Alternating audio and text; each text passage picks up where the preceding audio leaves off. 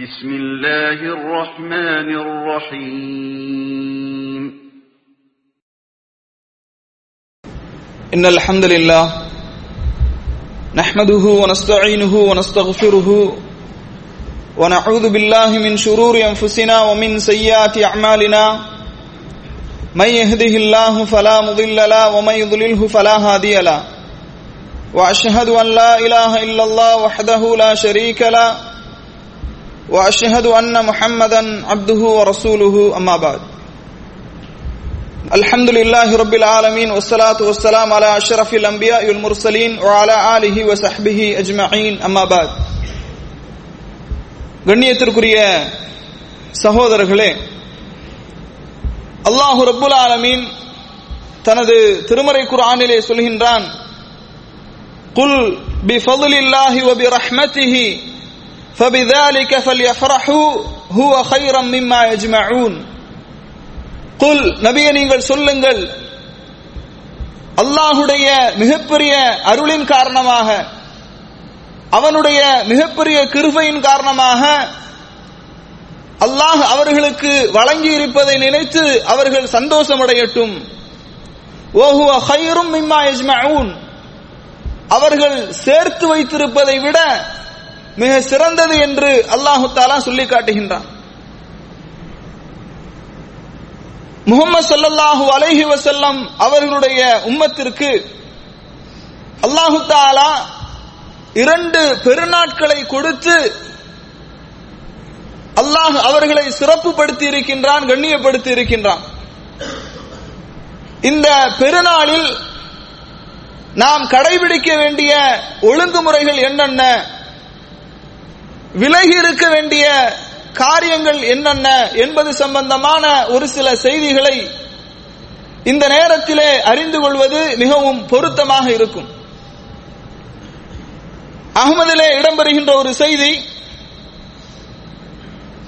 13164வது செய்தியாக இடம்பெறுகின்றது. அனஸ் ரலியல்லாஹு அன்ஹு அவர்கள் அறிவிக்கின்றார்கள், ரசூலுல்லாஹி ஸல்லல்லாஹு அலைஹி வஸல்லம் அவர்கள் மதீனாவுக்கு வருகை தரும்போது மதீனாவிலே மக்கள் 2 நாட்களை விளையாடக்கூடிய தினங்களாக அனுசரித்து வந்தார்கள். அல்லாஹுடைய தூதர் அவர்கள் சொல்கின்றார்கள், கதிம்து அலைக்கும், நான் உங்களிடத்திலே வந்திருக்கின்றேன். வலக்கும் யௌமானி தல்அபூன ஃபீஹிமா, 2 நாட்களில் நீங்கள் விளையாடிக் கொண்டிருக்கின்றீர்கள். ஃபஇன்னல்லாஹ கத் அபதலக்கும் யௌமைனி கைரம் மின்ஹுமா யௌமல் ஃபித்ரி வ யௌமன் நஹர், இதைவிட சிறந்த 2 நாட்களை அல்லாஹு தஆலா உங்களுக்கு பகரமாக தந்திருக்கின்றான். அதுதான் யௌமுல் ஃபித்ர், யௌமுன் நஹர் என்கின்ற 2 நாட்கள் என்று அல்லாஹுடைய தூதர் ஸல்லல்லாஹு அலைஹி வஸல்லம் அவர்கள் இந்த 2 பெருநாட்களை குறித்து சொல்லுகின்றார்கள். கண்ணியத்திற்குரிய சகோதரர்களே, இந்த பெருநாளில் ஒரு முஸ்லிம் மகிழ்ச்சியை வெளிப்படுத்த வேண்டும். ரசூலுல்லாஹி ஸல்லல்லாஹு அலைஹி வஸல்லம் காலகட்டத்தில் ரசூல் ஸல்லல்லாஹு அலைஹி வஸல்லம் அவர்களுடைய வீட்டிலே அல்லாஹ்வுடைய தூதர் அவர்கள் படுத்துக் கொண்டிருக்கின்றார்கள். பக்கத்து வீட்டு அன்சாரி பெண்களில் 2 சிறுமிகள் புஆத் என்கின்ற யுத்தத்தை பற்றி, அந்த யுத்தத்திலே நடந்த வீரதீரமான செயல்களை குறித்து கவிதையாக பாட்டு பாடிக் கொண்டிருக்கின்றார்கள். இப்படி பாட்டு பாடிக் கொண்டிருக்கும் போது அபூபக்கர் ரலியல்லாஹு அன்ஹு அவர்கள் வீட்டிற்கு வந்து கேட்கின்றார்கள், கடிந்து கொள்கின்றார்கள், அல்லாஹுடைய தூதருடைய வீட்டில் ஷைத்தானுடைய இசைக்கருவிகளா என்பதை போன்று கடிந்து கொள்கின்றார்கள். அவர் ரசூலுல்லாஹி ஸல்லல்லாஹு அலைஹி வஸல்லம் அவர்கள் விழித்து அபூபக்கர் ரலியல்லாஹு அன்ஹு அவர்களை பார்த்து சொல்கின்றார்கள், தஅஹுமா யா அபூபக்கர், அபூபக்கரே ரலியல்லாஹு அன்ஹு, அந்த 2 சிறுமிகளையும் நீங்கள் விட்டுவிடுங்கள். இன்னலி குல்லி கௌமின் ஈதா, ஒவ்வொரு சமுதாயத்திற்கும் பெருநாள் இருக்கின்றது.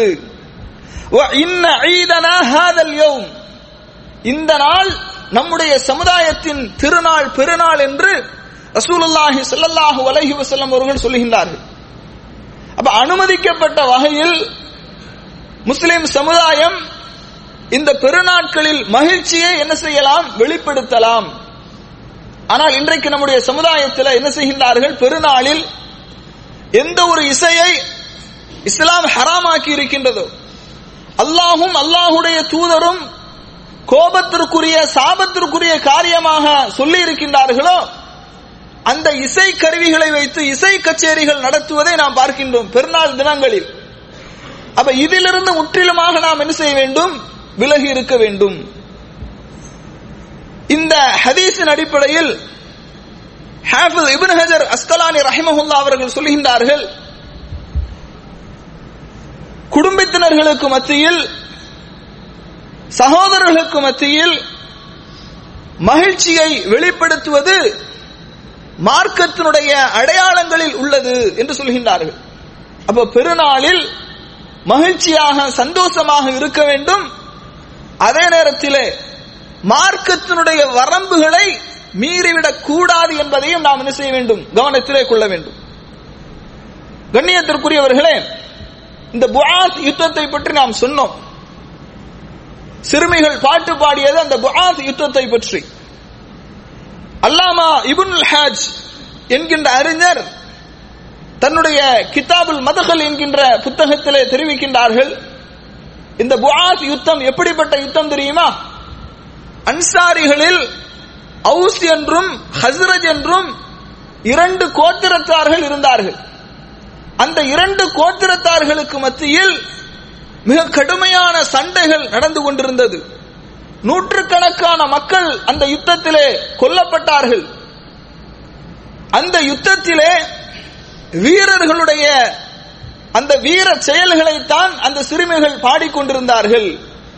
இந்த யுத்தம் ஏறத்தாழ 120 ஆண்டுகள் அவுஸுக்கு மத்தியிலும் ஹஸ்ரஜுக்கு மத்தியிலும் நடந்து கொண்டிருந்தது என்ற ஒரு வரலாற்று தகவலை சொல்லுகின்றார்கள். கண்ணியத்திற்குரிய சகோதரர்களே, அப்ப பெருநாளில் மகிழ்ச்சியாக நாம் இருக்க வேண்டும். நம்மை நாம் அதிகமாக அலங்காரம் செய்து கொள்ள வேண்டும்.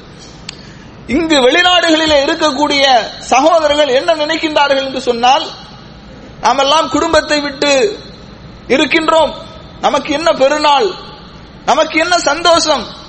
ஆனால் ஊரிலே இருக்கக்கூடியவர்கள் அப்படி நினைப்பதில்லை. அவர்கள் சந்தோஷமாக பெருநாளை கொண்டாடுகின்றார்கள். உங்களிடம் புத்தாடைக்காக பணங்களை பெற்றுக்கொண்டு புத்தாடைகளை அணிந்து சந்தோஷமாக இந்த நாட்களை கொண்டாடுகின்றார்கள். மனதில் ஒரு ஓரத்தில் வேண்டுமானால் சிறிய வருத்தங்கள் இருக்கலாம். குடும்பத்தின் தலைவன், தகப்பன் அல்லது கணவன் இல்லையே என்ற ஒரு வருத்தம் ஒரு ஓரத்தில் இருந்தாலும் கூட பெருநாளை அவர்கள் சந்தோஷமாக என்ன செய்கின்றார்கள், கொண்டாடுகின்றார்கள். அதனால கண்ணியத்திற்குரியவர்களே, இந்த நாளிலே நாம் மகிழ்ச்சியாக இருக்க வேண்டும். புத்தாடைகளை அணிந்து கொள்ள வேண்டும். ரசூலுல்லாஹி ஸல்லல்லாஹு அலைஹி வஸல்லம் அவர்களுடைய காலகட்டத்தில் உமர் ரலியல்லாஹு அன்ஹு அவர்கள் என்ன செய்கின்றார்கள், கடை தெருவில் இருந்து ஒரு பட்டாடையை என்ன செய்கின்றார்கள், எடுத்து வருகின்றார்கள். குளிராடை போன்ற ஒரு பட்டாடையை எடுத்து வருகின்றார்கள். ரசூலுல்லாஹி ஸல்லல்லாஹு அலைஹி வஸல்லம் அவர்களிடத்தில் சொல்றாங்க, அல்லாஹ்வின் தூதர் அவர்களே, தூதுக்குழுக்கள் வரும்போதும் பெருநாளிலும் நீங்கள் இதை அணிந்து கொள்ளலாம் என்று சொல்கின்றார்கள். ஆனால் ரசூலுல்லாஹி ஸல்லல்லாஹு அலைஹி வஸல்லம் அவர்கள் அது பட்டாடையாக இருக்கின்ற காரணத்தினால் என்ன செய்கின்றார்கள், அதை விட்டு விடுகின்றார்கள். அல்லாஹ்வுடைய தூதர் ஸல்லல்லாஹு அலைஹி வஸல்லம் அவர்கள் சொல்கின்றார்கள், இன்னஹா யல்பசுஹா மன் லா ஹலாக லஹு, மறுமையின் நற்பாக்கியங்களை இழந்தவர்களுடைய ஆடை என்று அல்லாஹ்வுடைய தூதர் ஸல்லல்லாஹு அலைஹி வஸல்லம் அவர்கள் என்ன செய்கின்றார்கள், சொல்லுகின்றார்கள். அதே போன்று கண்ணியத்திற்குரியவர்களே, இந்த பெருநாளுடைய தொழுகையை திடலிலே தொழுவதுதான் மிக சிறந்தது. ஏதாவது நிர்பந்தங்கள் இருந்தால் மட்டும்தான் பள்ளிவாசலிலே என்ன செய்யலாம், தொழலாம்.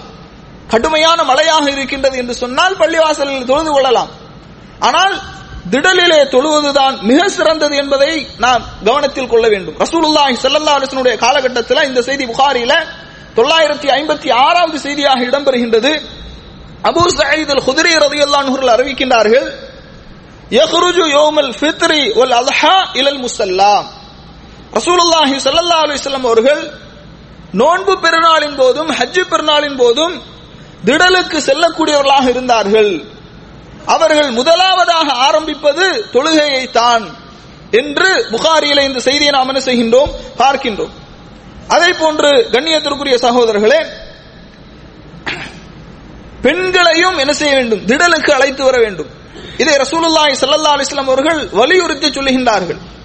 கன்னி பெண்களாக இருக்கட்டும், மற்ற பெண்களாக இருக்கட்டும், குழந்தைகளாக இருக்கட்டும், அனைவர்களையும் அல்லாஹ்வுடைய தூதர் அவர்கள் இந்த நன்மையில் அவர்கள் பங்கெடுக்க வேண்டும் என்று என்ன செய்கின்றார்கள், வலியுறுத்தி சொல்லுகின்றார்கள்.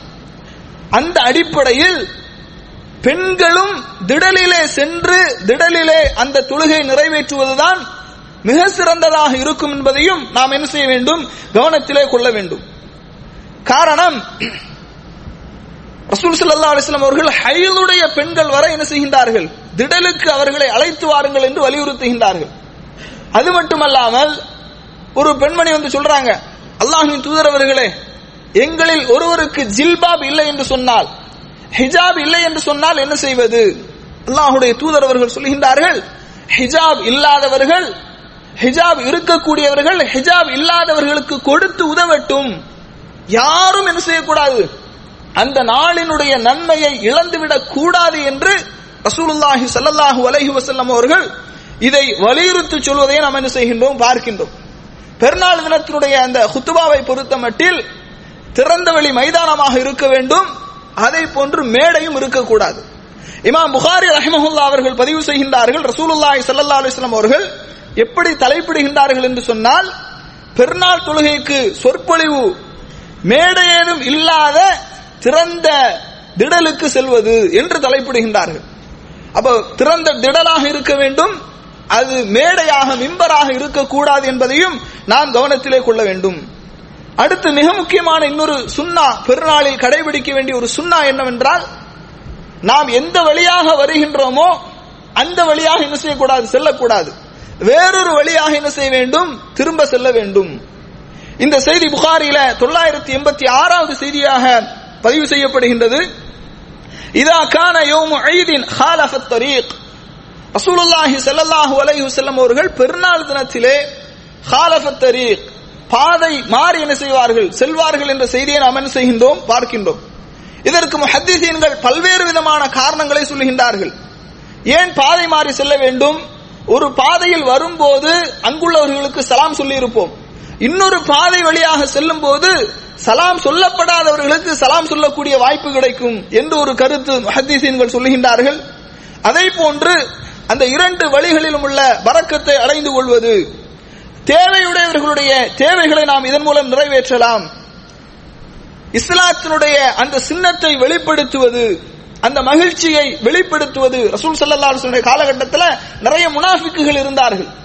அவர்களுக்கு மத்தியில் முஸ்லிம்களும் இஸ்லாமும் தான் கண்ணியமானது என்பதை அல்லாஹ்வுடைய தூதர் அவர்கள் வெளிப்படுத்துவதற்காக வேண்டி இப்படி பாதை மாறி சென்றார்கள்.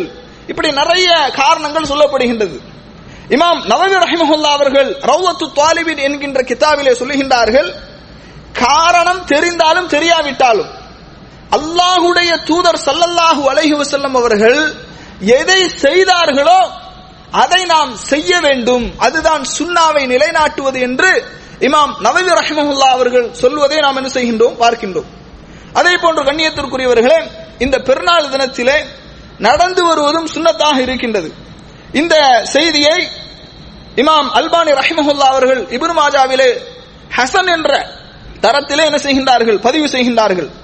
கான ரசூலுல்லாஹி ஸல்லல்லாஹு அலைஹி வஸல்லம் யஹ்ருஜு இலல் ஈதி மாஷியன் வ யர்ஜுஉ மாஷியன், அல்லாஹ்வுடைய தூதர் அவர்கள் வரும்போதும் நடந்து வருவார்கள், திரும்ப செல்லும் போதும் நடந்து செல்வார்கள் என்ற செய்தியை இமாம் இப்னு மாஜா ரஹிமஹுல்லாஹ் அவர்கள் பதிவு செய்கின்றார்கள். அதே போன்று கண்ணியத்திற்குரியவர்களே, நம்முடைய சமுதாயத்தில் தொலைந்து விட்ட ஒரு முக்கியமான சுன்னத், அது என்ன அப்படின்னா தக்பீர் சொல்வது. தக்பீர் எப்படி சொல்வது, எப்போது சொல்வது, அதனுடைய சீகா என்ன என்று சொன்னால், தக்பீரை பொறுத்த மட்டில் ரசூல் ஸல்லல்லாஹு அலைஹி வஸல்லம் அவர்கள் இந்த சீகாவின் அடிப்படையில் தான், இந்த அமைப்பில் தான் சொல்லி இருக்கின்றார்கள் என்று தெளிவான எந்த ஹதீஸும் கிடையாது. ஆனால் இப்னு மஸ்ஊத் ரலியல்லாஹு அன்ஹு அவர்கள், அப்துல்லாஹ் இப்னு உமர் ரலியல்லாஹு அன்ஹு அவர்கள், இவர்கள் எல்லாம் அல்லாஹு அக்பர் அல்லாஹு அக்பர் லா இலாஹ இல்லல்லாஹு அல்லாஹு அக்பர் அல்லாஹு அக்பர் வலில்லாஹில் ஹம்த் என்ற அந்த சீகாவை பயன்படுத்தியதாக சஹீஹான ஆசார்களிலே நம்மால் பார்க்க முடிகின்றது. இந்த தக்பீரை பொறுத்த மட்டில் நாம் திடலிலே வந்து இமாம் சத்தமாக சொல்ல அல்லது முஅத்தின் சத்தமாக சொல்ல, நம்முடைய ஊர்களில் பல பள்ளிவாசல்ல நீங்க பார்க்கலாம், பெருநாள் தினத்தன்று ஃபஜ்ருடைய தொழுகைக்கு பிறகு இமாம் மைக்கிலே சத்தமாக சொல்வார், அதை பின்தொடர்ந்து நிறைய மக்கள் சத்தமாக சொல்வார்கள். அல்லது முஅத்தின் சத்தமாக சொல்லுவார், அதை பின்தொடர்ந்து நிறைய மக்கள் சத்தமாக சொல்வார்கள். இந்த ஒரு முறை ரசூலுல்லாஹி ஸல்லல்லாஹு அலைஹி வஸல்லம் அவர்கள் நமக்கு காட்டித் தரவில்லை. அப்ப தக்பீர் எப்படி சொல்வது? குறிப்பாக இந்த 10 நாட்களிலும் ரசூல் ஸல்லல்லாஹு அலைஹி வஸல்லம் அவர்கள் நீங்கள் அதிகமாக தக்பீர் சொல்லுங்கள், அதிகமாக தஸ்பீஹ் சொல்லுங்கள், தஹ்மீதை அதிகப்படுத்துங்கள் என்று சொல்கின்றார்கள். அப்ப இந்த 10 நாட்களிலும் இப்னு உமர் ரலியல்லாஹு அன்ஹு அவர்கள், அபூ ஹுரைரா ரலியல்லாஹு அன்ஹு அவர்கள் கடைத்தெருக்களில் செல்லும் போதெல்லாம் தக்பீர் சொல்வார்கள். எந்த அளவுக்கு என்று சொன்னால், உமர் ரலியல்லாஹு அன்ஹு அவர்கள் தக்பீர் சொல்வதை கேட்டு மக்கள் தக்பீர் சொல்கின்றார்கள், மினாவே அதிருகின்ற அளவுக்கு தக்பீருடைய அந்த சத்தம் இருந்தது என்று பார்க்கின்றோம். அப்ப கடைத்தெருக்களுக்கு செல்லும் போதுதான் நாம் என்ன செய்ய வேண்டும்? சத்தமாக தக்பீர் சொல்ல வேண்டும். அப்ப பெருநாள் திடலிலே தொழுகைக்காக நாம் ஒன்று கூடி விட்டோம் என்று சொன்னால் அதுக்காக எல்லாரும் அமைதியாக இருக்க வேண்டும் அல்ல, ஒவ்வொருவரும் தனித்தனியாக என்ன செய்ய வேண்டும்? தக்பீர் சொல்ல வேண்டும். இதுதான் சுன்னாவாக இருக்கின்றது.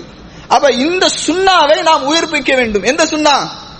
கடைத்தெருக்களில் எப்படி சஹாபாக்கள் தக்பீர் சொன்னார்களோ, எப்படி அந்த சுன்னாவை ஹயாத்தாக்கினார்களோ, இந்த சுன்னாவை நாம் எத்தனையோ பொருட்களை வாங்குவதற்காக, அன்றாட தேவைகளுக்காக நாம் என்ன செய்கின்றோம்? கடைத்தெருக்களுக்கு செல்கின்றோம். இந்த சுன்னாவை நாம் என்ன செய்ய வேண்டும்? உயிர்ப்பிக்க வேண்டும். அடுத்ததாக கண்ணியத்திற்குரியவர்களே, இந்த பெருநாளை பொறுத்தமட்டில், ஹஜ் பெருநாளை பொறுத்தமட்டில் திரும்பி சென்று சாப்பிட வேண்டும். நோன்பு பெருநாளை பொறுத்தமட்டில் சாப்பிட்டு விட்டு வர வேண்டும். இந்த பெருநாளை பொறுத்தமட்டில் திரும்ப சென்று என்ன வேண்டும்? சாப்பிட வேண்டும். இந்த செய்தி அஹ்மதிலே இடம்பெறுகின்றது. கான ரசூலுல்லாஹி ஸல்லல்லாஹு அலைஹி வஸல்லம், ரசூல் ஸல்லல்லாஹு அலைஹி வஸல்லம் அவர்கள் எப்படி இருந்தார்கள் என்று சொன்னால், ஃபித்ருடைய நாட்களிலே அவர்கள் சாப்பிட்டு விட்டு வருவார்கள். வலா யாக்குலு யௌமுல் அல்ஹா ஹத்தா யர்ஜிஅ ஃபயக்குல மின் உஹியதிஹி. இந்த ஈதுல் அல்ஹாவுடைய பெருநாளை பொறுத்தமட்டில் அவர்கள் தொழுகைக்கு வந்து தொழுகை நிறைவேற்றி விட்டு திரும்ப சென்று குர்பானி கொடுத்து அந்த உல்ஹியாவிலிருந்து சாப்பிடுவார்கள் என்ற ஒரு செய்தியை நாம் என்ன செய்கின்றோம்? பார்க்கின்றோம். அதே போன்று கண்ணியத்திற்குரியவர்களே, இந்த பெருநாள் தொழுகையில சுன்னத்தான தொழுகை எல்லாம் கிடையாது. நிறைய சகோதரர்களை நாம் பார்க்கின்றோம், பெருநாள் திடலுக்கு வருவார்கள், முன் சுன்னத்தை தொழுவார்கள். அல்லது சில சகோதரர்கள் பெருநாள் தொழுகை நிறைவேற்றிவிட்டு பின் சுன்னத்தை தொழுகின்றார்கள். பெருநாள் தொழுகையை பொறுத்தமட்டில் முன் சுன்னத்தோ பின் சுன்னத்தோ என்ன செய்யாது? கிடையாது என்பதையும் நாம் என்ன செய்ய வேண்டும்? கவனத்தில் கொள்ள வேண்டும். எந்த ஒரு சுன்னாவை ரசூலுல்லாஹி ஸல்லல்லாஹு அலைஹி வஸல்லம் செய்தார்களோ அதை நாம் செய்ய வேண்டும். எந்த ஒரு விஷயத்தை விட்டார்களோ அதை விடுவதுதான் சுன்னா. அப்ப இதையும் நாம் என்ன செய்ய வேண்டும்? கவனத்திலே கொள்ள வேண்டும். அடுத்ததாக கண்ணியத்திற்குரியவர்களே, இந்த தொழுகை வாஜிபானதா அல்லது ஃபர்லா முஸ்தஹப்பா என்று உலமாக்களுக்கு மத்தியில கருத்து வேறுபாடுகள் இருக்கின்றது. ஆனால் உம்மு அத்தியா ரலியல்லாஹு அன்ஹா அவர்களுடைய செய்தியை நாம் பார்க்கும்போது, அமரனா ரசூலுல்லாஹி ஸல்லல்லாஹு அலைஹி வஸல்லம் அன் நுக்ரிஜன்ன யௌமல் ஃபித்ரி வ யௌமல் அல்ஹா, ஈதுல் அல்ஹாவுடைய அந்த நாளிலும் ஈதுல் ஃபித்ருடைய நாளிலும் அல்லாஹ்வுடைய தூதர் அவர்கள் எங்களுக்கு கட்டளையிட்டார்கள். அனைத்து பெண்களும், அது கன்னி பெண்களாக இருந்தாலும் சரி, மாதவிடாய் பெண்களாக இருந்தாலும் சரி, அனைத்து பெண்களும் கண்டிப்பாக திடலிலே வந்து இந்த தொழுகையை நிறைவேற்ற வேண்டும், இந்த நன்மையில் பங்கு கொள்ள வேண்டும் என்று ரசூலுல்லாஹி ஸல்லல்லாஹு அலைஹி வஸல்லம் அவர்கள் எங்களுக்கு கட்டளையிட்டார்கள் என்ற ஒரு செய்தியை நாம் என்ன செய்கின்றோம்? புகாரியில 324வது செய்தியாக பார்க்கின்றோம். அந்த அடிப்படையில் இது ஒரு வலியுறுத்தப்பட்ட ஒரு சுன்னாவாக இருக்கின்றது என்பதையும் நாம் என்ன செய்ய வேண்டும்? கவனத்திலே கொள்ள வேண்டும். இந்த தொழுகையை பொறுத்த மட்டில் பாங்கு என்பதோ இக்காமத் என்பதோ என்னது கிடையாது. அதே போன்று இந்த தொழுகையில் முதலாவது ரக்காத்தில் 7 தக்பீர்கள், இரண்டாவது ரக்காத்தில் கூடுதலாக 5 தக்பீர்கள். இந்த தக்பீரை பொறுத்த மட்டும் ஒவ்வொரு வருடமும் நாம் இதை நினைவூட்ட வேண்டிய அளவுக்கு சமுதாயத்தின் நிலைமை இருந்து கொண்டிருக்கின்றது. அதனால இது நாம் வருடத்திற்கு ஒரு முறை தொழுவதாக இருந்தாலும் தொழுகையினுடைய சட்டங்களை மனதிலே ஆழமாக நாம் பதிய வைத்துக் கொள்ள வேண்டும். அதே போன்று கண்ணியத்திற்குரியவர்களே, தொழுகைக்கு பிறகுதான் குத்துபா. இதையும் நாம் என்ன செய்ய வேண்டும்? ரசூலுல்லாஹ்வுடைய சுன்னாவிலிருந்து நாம் என்ன செய்கின்றோம்? தெரிந்து கொள்கின்றோம். அடுத்து இந்த பெருநாளுடைய வாழ்த்து, இதெல்லாம் இன்னைக்கு பெருநாளுடைய வாழ்த்து சமுதாயத்துல ஒரு பெரிய சர்ச்சைக்குரிய விஷயமாக பார்க்கப்படுகின்றது. பெருநாள் வாழ்த்து சொல்லலாமா கூடாதா? அதை பித்அத் என்று சொல்லுகின்ற அளவுக்கு நாம் என்ன செய்கின்றோம், பார்க்கின்றோம். அந்த அளவுக்கு நாம போக வேண்டியது இல்ல. பெருநாள் வாழ்த்தை பொறுத்த மட்டில் ஷேகுல் இஸ்லாம் இப்னு தய்மியா ரஹிமஹுல்லாஹ் அவர்கள் சொல்லுகின்றார்கள், சஹாபாக்களில் சிலர் தகப்பலல்லாஹு மின்னா வ மின்கும், அல்லாஹ் உங்களிடமிருந்தும் என்னிடமிருந்தும் எங்களிடமிருந்தும் சாலிஹான அமல்களை ஏற்றுக்கொள்வானாக என்ற துஆவை சஹாபாக்கள் செய்திருக்கின்றார்கள். இமாம் அஹ்மது பின் ஹம்பல் ரஹிமஹுல்லாஹ் அவர்கள் இதை எப்படி பார்க்கின்றார்கள் என்று சொன்னால், இது சுன்னா கிடையாது, இப்படி வாழ்த்து சொல்வது சுன்னா கிடையாது, அது சம்பந்தமான எந்த செய்திகளும் வரவில்லை. ஆனால் ஒருவர் எனக்கு வாழ்த்து சொன்னால், ஒருவர் வாழ்த்து சொல்றார், எனக்கு தகப்பலல்லாஹு மின்னா வ மின்கும் என்று எனக்கு ஒருவர் வாழ்த்து சொன்னால் நான் அவருக்கு பதில் சொல்வேன், அது கடமை, என் மீது அது கடமை. ஒருவர் இதை செய்யவில்லை என்று சொன்னால் அவர் மீதும் குற்றமில்லை, ஒருவர் இதை செய்தால் அவர் மீதும் குற்றமில்லை என்ற கருத்தில் இமாம் அஹ்மது பின் ஹம்பல் ரஹிமஹுல்லாஹ் அவருடைய செய்தியை நாம் என்ன செய்கின்றோம், பார்க்கின்றோம். அதனால இந்த குல்லு ஆமின் வான்தும் பிகைர் என்கின்ற இந்த வார்த்தையை பயன்படுத்துவதை விட ரசூலுல்லாஹி ஸல்லல்லாஹு அலைஹி வஸல்லம் அவர்களுடைய பயிற்சி பாசறையில் வளர்ந்த சஹாபாக்கள் எந்த ஒரு வார்த்தையை பயன்படுத்துகின்றார்களோ அதை பயன்படுத்துவது மிகவும் சிறந்ததாக இருக்கும். தகப்பலல்லாஹு மின்னா வ மின்கும், அல்லாஹ் உங்களிடமிருந்தும் என்னிடமிருந்தும் நல்லமல்களை ஏற்றுக்கொள்ளட்டும். அடுத்து கண்ணியத்திற்குரியவர்களே, இந்த பெருநாள் தினத்துல ஈதுல் அல்ஹாவை பொறுத்தமட்டில் ஒரு செய்தியை இங்கே நினைவுபடுத்த கடமைப்பட்டிருக்கின்றேன். யார் வசதி இருந்தும் குர்பானி கொடுக்கவில்லையோ அவர்கள் நம்முடைய முஸல்லாவுக்கு வர வேண்டாம் என்ற ஒரு செய்தி, அது பலகீனமான செய்தி. இதையும் நாம் என்ன செய்ய வேண்டும், கவனத்தில் கொள்ள வேண்டும். இன்னும் நிறைய சட்டங்கள் இருக்கின்றது. அல்லாஹ் ரப்புல் ஆலமீன் அல்லாஹுடைய தூதரின் மூலமாக நமக்கு என்னென்ன சுன்னாக்களை எல்லாம் கற்றுத்தந்தானோ அந்த சுன்னாவை உயிர்ப்பிக்கக்கூடிய மக்களாக, அந்த சுன்னாவை நம்முடைய வாழ்க்கையில் பின்பற்றக்கூடிய மக்களாக வல்ல ரஹ்மான் உங்களையும் என்னையும் ஆக்கியருள்வானாக என்று கூறி என்னுடைய ஜும்மாவின் முதல் உரையை நிறைவு செய்கின்றேன்.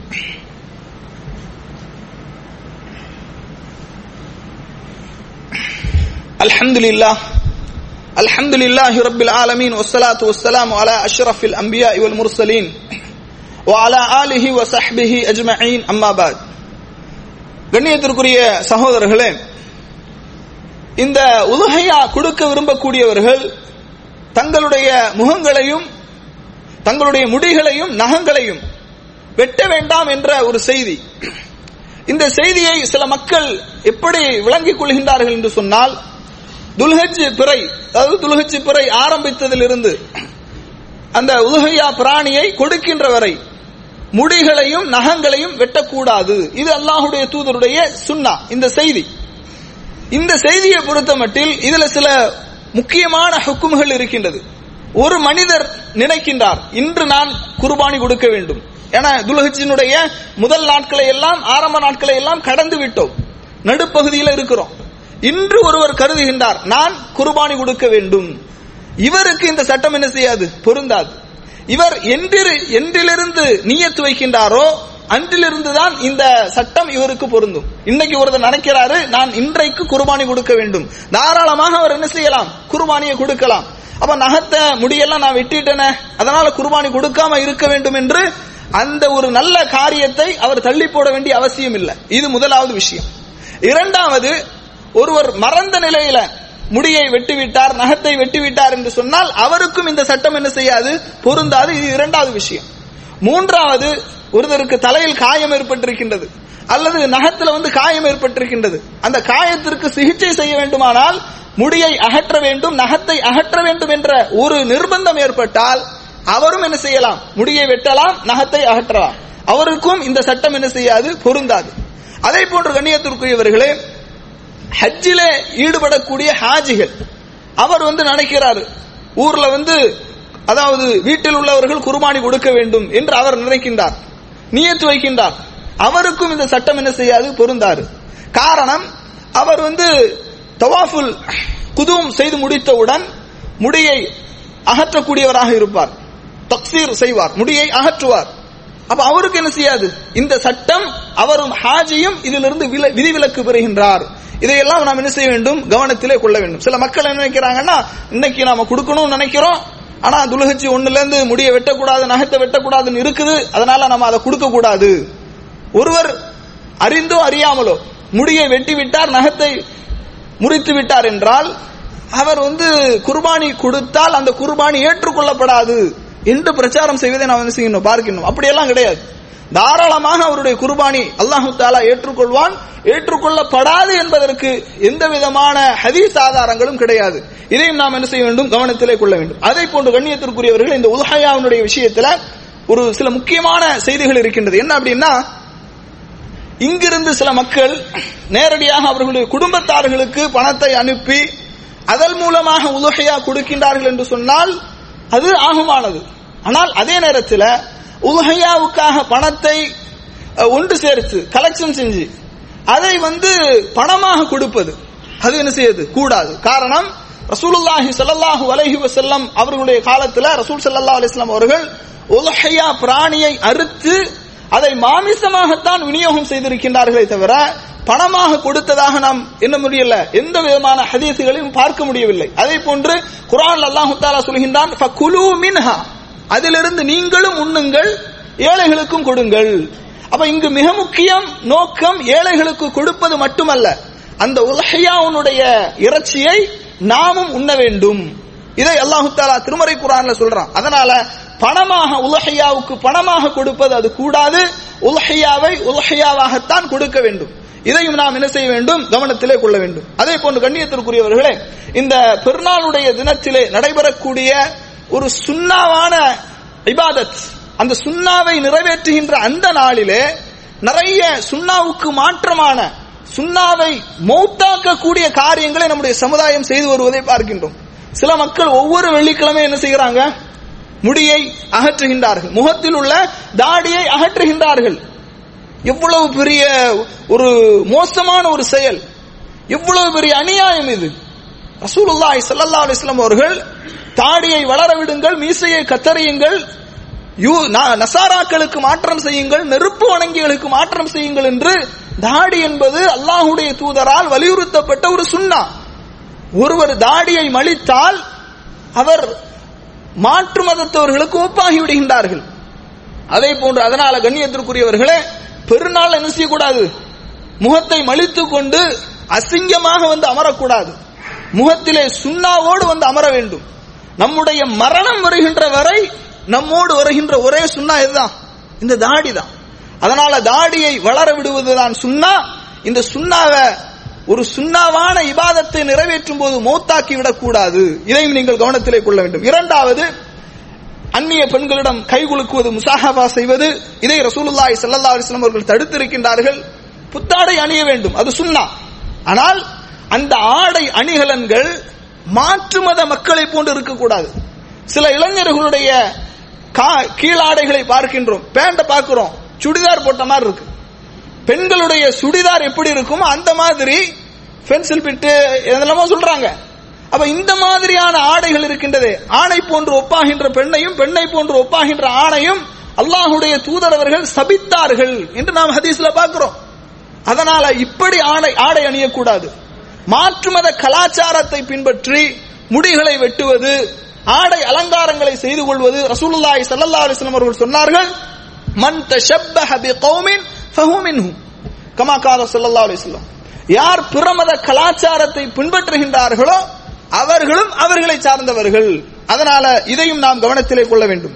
அதே போன்று கண்ணியத்திற்குரியவர்களை, சில மக்கள் என்ன செய்வார்கள் என்று சொன்னால், பெருநாள் தினத்தில் தன்னுடைய குடும்பத்தில் அல்லது உறவினர்களில் நண்பர்களில் யாராவது மரணித்திருப்பார்கள் ஏதாவது ஒரு வருடத்தில், பெருநாள் தினத்தன்று ஜியாரத்துக்காக செல்வது, அந்த நாளை குறிப்பாக்கி, இது ரசூலுல்லாஹி ஸல்லல்லாஹு அலைஹி வஸல்லம் அவர்கள் காட்டித் தராத ஒரு வழிமுறை. இதையும் கவனத்தில் கொள்ள வேண்டும். அதே போன்று பெண்கள் தேவையில்லாமல் கடை தெருக்களில் அலைந்து திரிவது, அல்லாஹ் தஆலா திருமறை குர்ஆன்ல சொல்றான், வகர்ன ஃபீ புயூதிகுன்ன வலா தபர்ரஜ்ன தபர்ருஜல் ஜாஹிலியத்தில் ஊலா. அறியாமை கால ஜாஹிலியா கால பெண்கள் சுற்றித் திரிந்ததை போன்று நீங்கள் சுற்றித் திரியாதீர்கள் என்று அல்லாஹ் தஆலா நபியினுடைய மனைவிமார்களுக்கு கட்டளையிடுகின்றார். அப்ப இது போன்று பெண்கள் ஈதுடைய நாளிலே வீடுகளில் இருக்காமல் சுற்றித் திரிவது, இதெல்லாம் கூடாத ஒரு காரியமாக நாம் வைத்துக் கொள்ள வேண்டும். மிக முக்கியமாக பெருநாள் தினத்தில் குறிப்பாக அதிகமாக நடக்கக்கூடிய ஒரு தவறு என்ன அப்படின்னா, நிறைய வீண் விரயம் செய்வது, சாப்பிடக்கூடிய விஷயத்திலும் சரி, ஆடை அணிகலனுடைய விஷயத்திலும் சரி அதிகமாக வீண் விரயம் செய்வது, இதை நாம் தவிர்த்துக் கொள்ள வேண்டும். அல்லாஹு தஆலா திருமறை குர்ஆன்ல 7வது அத்தியாயத்தினுடைய 31வது வசனத்திலே சொல்கின்றான், குலு வஷ்ரபு, உண்ணுங்கள் பருகுங்கள், வீண் விரயம் செய்யாதீர்கள். இன்னஹு லா யுஹிப்புல் முஸ்ரிஃபீன், நிச்சயமாக அல்லாஹு தஆலா வீண் விரயம் செய்பவர்களை நேசிக்க மாட்டான். இன்னொரு வசனத்துல இன்னும் கடுமையாக அல்லாஹ் சொல்கின்றான், இன்னல் முபத்திரீன கானு இஹ்வானஷ் ஷயாத்தீன், வீண் விரயம் செய்பவர்கள் யார் தெரியுமா? அவர்கள் ஷைத்தானுடைய தோழர்கள். வகான ஷைத்தானு லிரப்பிஹி கஃபூரா, ஷைத்தான் அல்லாஹ்வை நிராகரிக்க கூடியவனாக இருக்கின்றான் என்று அல்லாஹ் தஆலா சொல்கின்றான். அதனால பெருநாளில் என்னென்ன சுன்னத்துகளை ஹயாத்தாக்க வேண்டுமோ அதை நாம் ஹயாத்தாக்க வேண்டும். எதெல்லாம் சுன்னாவுக்கு மாற்றமாக இருக்கின்றதோ, சுன்னாவுக்கு எதிராக இருக்கின்றதோ, அந்த எதிரான காரியங்களிலிருந்து நம்மை நாம் பாதுகாத்துக் கொள்ள வேண்டும். இந்த பெருநாளை சந்தோஷமாக மகிழ்ச்சியாக சுன்னாவை ஹயாத்தாக்கி கொண்டாடக்கூடிய மக்களாக வல்ல ரஹ்மான் உங்களையும் என்னையும் ஆக்கியருள்வானாக என்று கூறி என்னுடைய ஜும்மாவின் 2வது உரையை நிறைவு செய்கின்றேன். வ ஆகிரு தஅவானா அனில் ஹம்துலில்லாஹி ரப்பில் ஆலமீன்.